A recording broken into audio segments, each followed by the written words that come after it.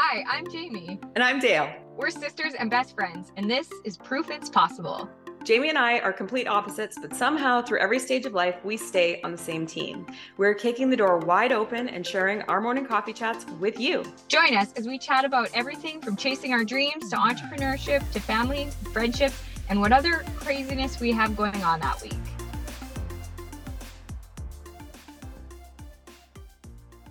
Hello, welcome back to Proof It's Possible with Jamie and Dale. Hi guys, thank you for being here again. We love that you're joining us again and again. It means the world to us, so thank you. Today we are taking on the topic of grief. We want to talk about grief because Jamie and I both have extremely different stories and reasons that we've had to go through grief in our lives, even though we're sisters and you would think we would have the same ones. But it's a topic that's like not that fun, so we didn't know when to do it, how to do it. But today is the day and we're just going to jump in. Wah, wah. Yeah, wah, wah. Sorry about the sad things, but hopefully it won't be as sad as it's. KJ, you go first. How has grief impacted your life, or how do you, has it shown up in your life, I guess? Well, grief to me has always, before, I think as a society, we think of grief as like death. Grief equals death. Someone has to die in order for someone to feel grief. And I think that is absolutely, now I'm like, that's absolutely ridiculous. There's all kinds of grief. There's grief when relationships end. There's grief when friendships end. There's grief when your life doesn't look the way that you thought it would look. There's grief when there's tragic accidents. There's all kinds of grief. And for me, I felt like I didn't really have the right to grieve because somebody hadn't died. So that's like the conditioning of my childhood and like societal pressures that grief was reserved for those who were like hurting the most. It was reserved for the people that were experiencing like a death. For sure. And grief for me came like all people, obviously, in waves. Like there isn't like one defining moment where I'm like, whew, this is grief. But like a series of events where it's like just little subtleties where I'm like, oh, this doesn't feel good. I don't like this. Or it can be like that huge, overwhelming wave where you think that like your whole world, your whole ship is sinking. Grief for me was like just looking back at my life and realizing that like alcoholism was going to be a big part of it. I didn't obviously plan for that. I don't think anybody does. And grief for me wasn't like the moment I found out Ray was drinking was excessive. It wasn't the moment the world found out. It was like it was in the subtleties. Like I talk about one time in my book when we went to Phoenix or even Hawaii. We went to Hawaii as a family. And he was like, I need to go to a meeting. And I was like he wanted to go to an AA meeting. And rather than like celebrate the fact that he was like still sober and working on his sobriety, I was like, I had this really intense moment of grief because I was like, even on vacation, I don't even get like alcoholism has infiltrated my life, even on like my most joyous, happiest moments. There it was like greeting me at the door being like, oh yeah, remember you're the reality of this old thing. Yeah, it comes with you everywhere. It follows you everywhere. And so like for me, grief was realizing in that moment, realizing that like my life was never going to look the way that I thought it would. I was always going to have this like dark cloud of alcoholism over me. And obviously as time goes by and things change and all of that, I realized that like my life doesn't have to look the way I had imagined, but it can be way better and way different. And that's not a bad thing. Like I think that my life is way, way, way better than I ever could have imagined. But in those moments of grief, I couldn't see that. I couldn't see that like alcoholism was actually a gift. Like him quitting drinking was actually like a catalyst to a way better life. All I saw was that like it was ever present. It was always there. Totally. Yeah. Okay. So you basically had to grieve, what you thought your life would be and what it actually was.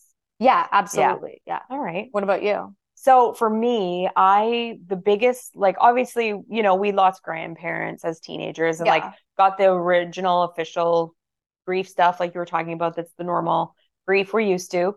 But where it took me by surprise was losing my ability to walk, stand up, be independent. And at first I just thought it was sadness. I honestly didn't know how to categorize it. And grief, of course, comes with sadness as part of the flurry of emotions. But to me, grief is a lot bigger than just sadness or just feeling down or whatever, just having a not a great day. Like it's heavier. And so what I realized was that I was feeling grief, but I didn't realize it for many years after I was in the wheelchair. But it was because I had lost a lot. You know, I lost the ability to like do things independently that other people just got to take for granted. Get up, reach something at the top of the fridge, be self-sufficient. You know, I mean, I can still drive myself, but I can't necessarily get in the car by myself. So I'm always waiting for somebody's help. I'm always waiting to get I want to make dinner, but one of the ingredients is somewhere I can't reach. So I'm literally waiting for help. And I don't let those days anymore ruin my day. But during this time, it was like everything was a pain in the ass. And I was sick of it because I was sick of feeling like I couldn't be a regular person that I wanted to be, that could do everything for themselves. I was grieving the loss of my mobility, you know, and that's what I lost was that. Yeah. I think that grief is so crazy because to me, my grief journey actually, the first time I recognized it was like the story I tell about like Phoenix or being on vacation. But looking back and like learning more about grief, I actually think it started way before with like denial and bargaining and like all those different stages of grief, like how I saw that Ray was drinking too much, but I was like in denial about it. Like, and then I did the bargaining. Well, maybe if he could just like, you know, only drink on the weekends, or maybe if he could just do this, or if he was like, you know, showing up to work every day, that means that he's not an alcoholic. Like this crazy bargaining that happens in your own mind or even to the outside world. Like a lot of it was just internal. Like I didn't even vocalize what I was bargaining. Like I never even said the words out loud, but just thoughts that I had where I could tell I was bargaining with myself about like just that it was even something to grieve. Like it's just such a wild. Grief is wild, and that's why we're talking about it, because it's one of those things that like I didn't, like you said, I didn't feel like grief was the right word because I didn't feel deserving of saying grief, because that's for someone who lost their child or who lost their parent, who lost their spouse. Like there are way harder things than, in my opinion, there were way harder things to go through than this. I had all these people who loved me. When I said, you know, it was a pain in the ass, I had to wait for people to help me, but I still got to live. I still got to wait. I had people to help me, but didn't feel like I was allowed to be like, this sucks. This is hard for me, and say it out loud and be, like open about it, because I didn't think it was actually grief.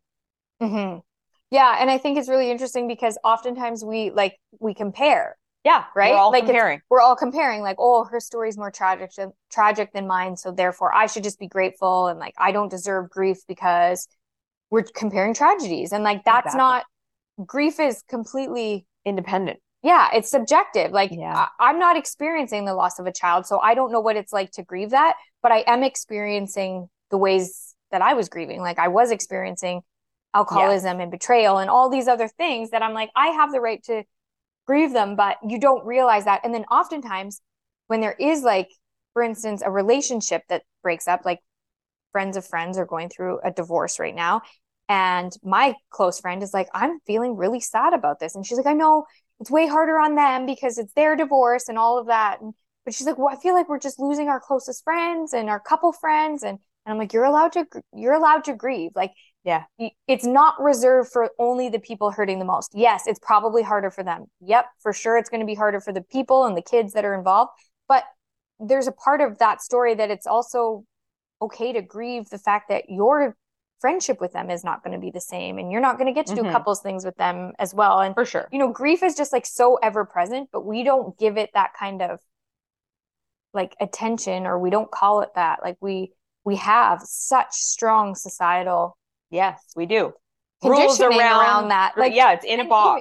Even how long somebody should grieve. Like I often will hear people be like, well, you know, it's been a long time. They should just get over it. And it's like, but how do we decide what grief policing should look like? Like, exactly. You know, like we're those people. We don't know how badly it's hurting for them. And why do we feel this need to decide for somebody else how long their grief should last? Exactly. Or is allowed to last. Yeah. Yeah, for sure. Well, and the thing is like, anyone that knows me personally knows I hate change. I'm really, really, really bad with change. And I feel like grief is always attached to a huge change. It's a big life altering change that you didn't choose yourself. Whatever it looks like, it's always attached to that. And change for many of us is not like it's not easy, and it's not something we ever get like good at. But yet you never hear change and grief used together very often. Like it's people are like, well, you just have to move with the times. And some people are great with roll change. with the punches. Yeah, roll with the punches. Exactly. But change, even in a smaller scale, like you could move communities and grieve losing your old community. Like, I feel like you did that. Yeah, I feel like you did that really bad. I did it with my old house because I loved my old house. And now that I'm in my new house and settled, I love where I live. It's so supportive of like my needs and all of those things. But I didn't believe that there would be another place that was as supportive as my last house. But this one is way better. But yeah, I'm not good at change. I'm not good at making that bridge and the little in-between parts where until you're settled somewhere new and you're on the other side of it. Oh, I lost my best friend. That house was my place. That house was my safety net, for my physical health and my physical safety. So, and you lost, like when you moved provinces, you lost me, number one. Number one.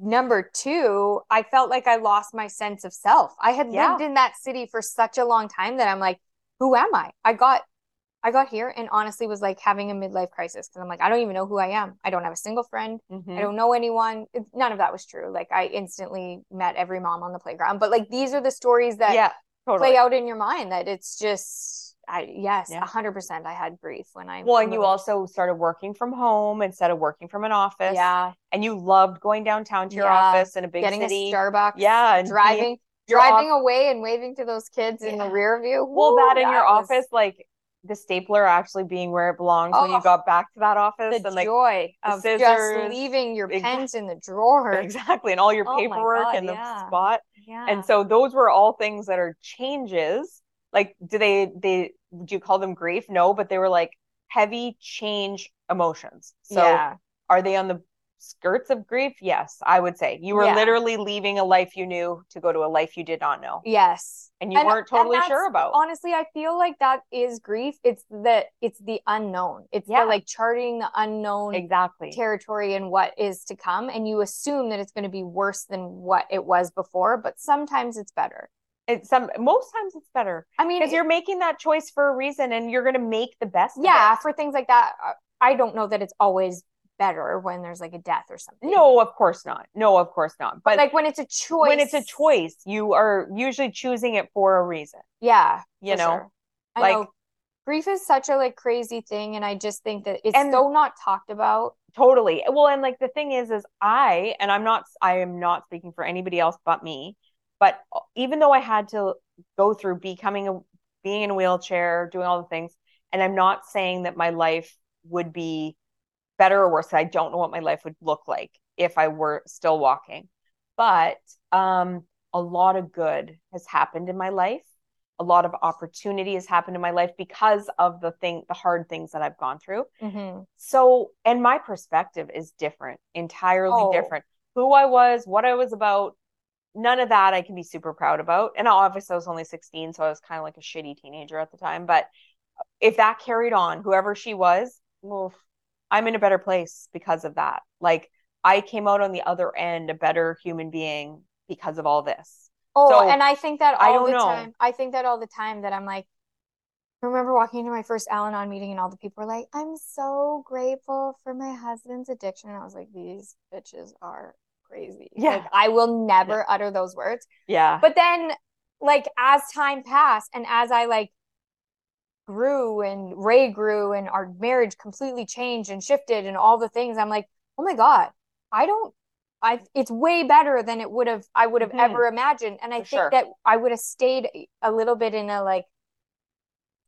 I don't know, pessimistic like mindset. Like you almost need something life altering to shake kick you out. Yeah. to kick Shake you it out up. of that like funk that you're in. And not saying that I was in a complete funk, but I just think that naturally I have a more pessimistic outlook on life than like someone like you, let's say. For sure. But I just think that had I not had the alcoholism in my life, who knows? Maybe I would have been in like a miserable marriage and Well, exactly. unhappy. And I'm an entirely different person, I think, that I would be in my marriage, because I literally look at Darren every day and I'm like, thank God for all the amazing things you do for me. Like my number one like thought about him is like gratefulness. Just because he is 5 steps ahead of everything I need in a day.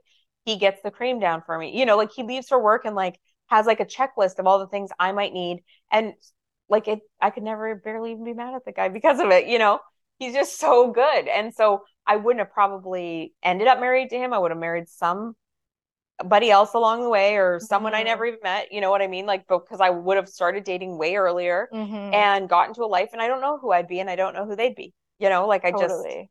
my relationships are significantly better because of what I've been through, because I'm so grateful for the people that do care for me in such a like lovely way. But grief. We'd love to hear from you guys. What are the ways that big grief, little grief, all the grief, you face grief and either come out on the other side, or what you're struggling with? We'd love to hear from you. If you don't want to do it publicly, DM us and we'd love to chat. Bye guys. Thanks for listening.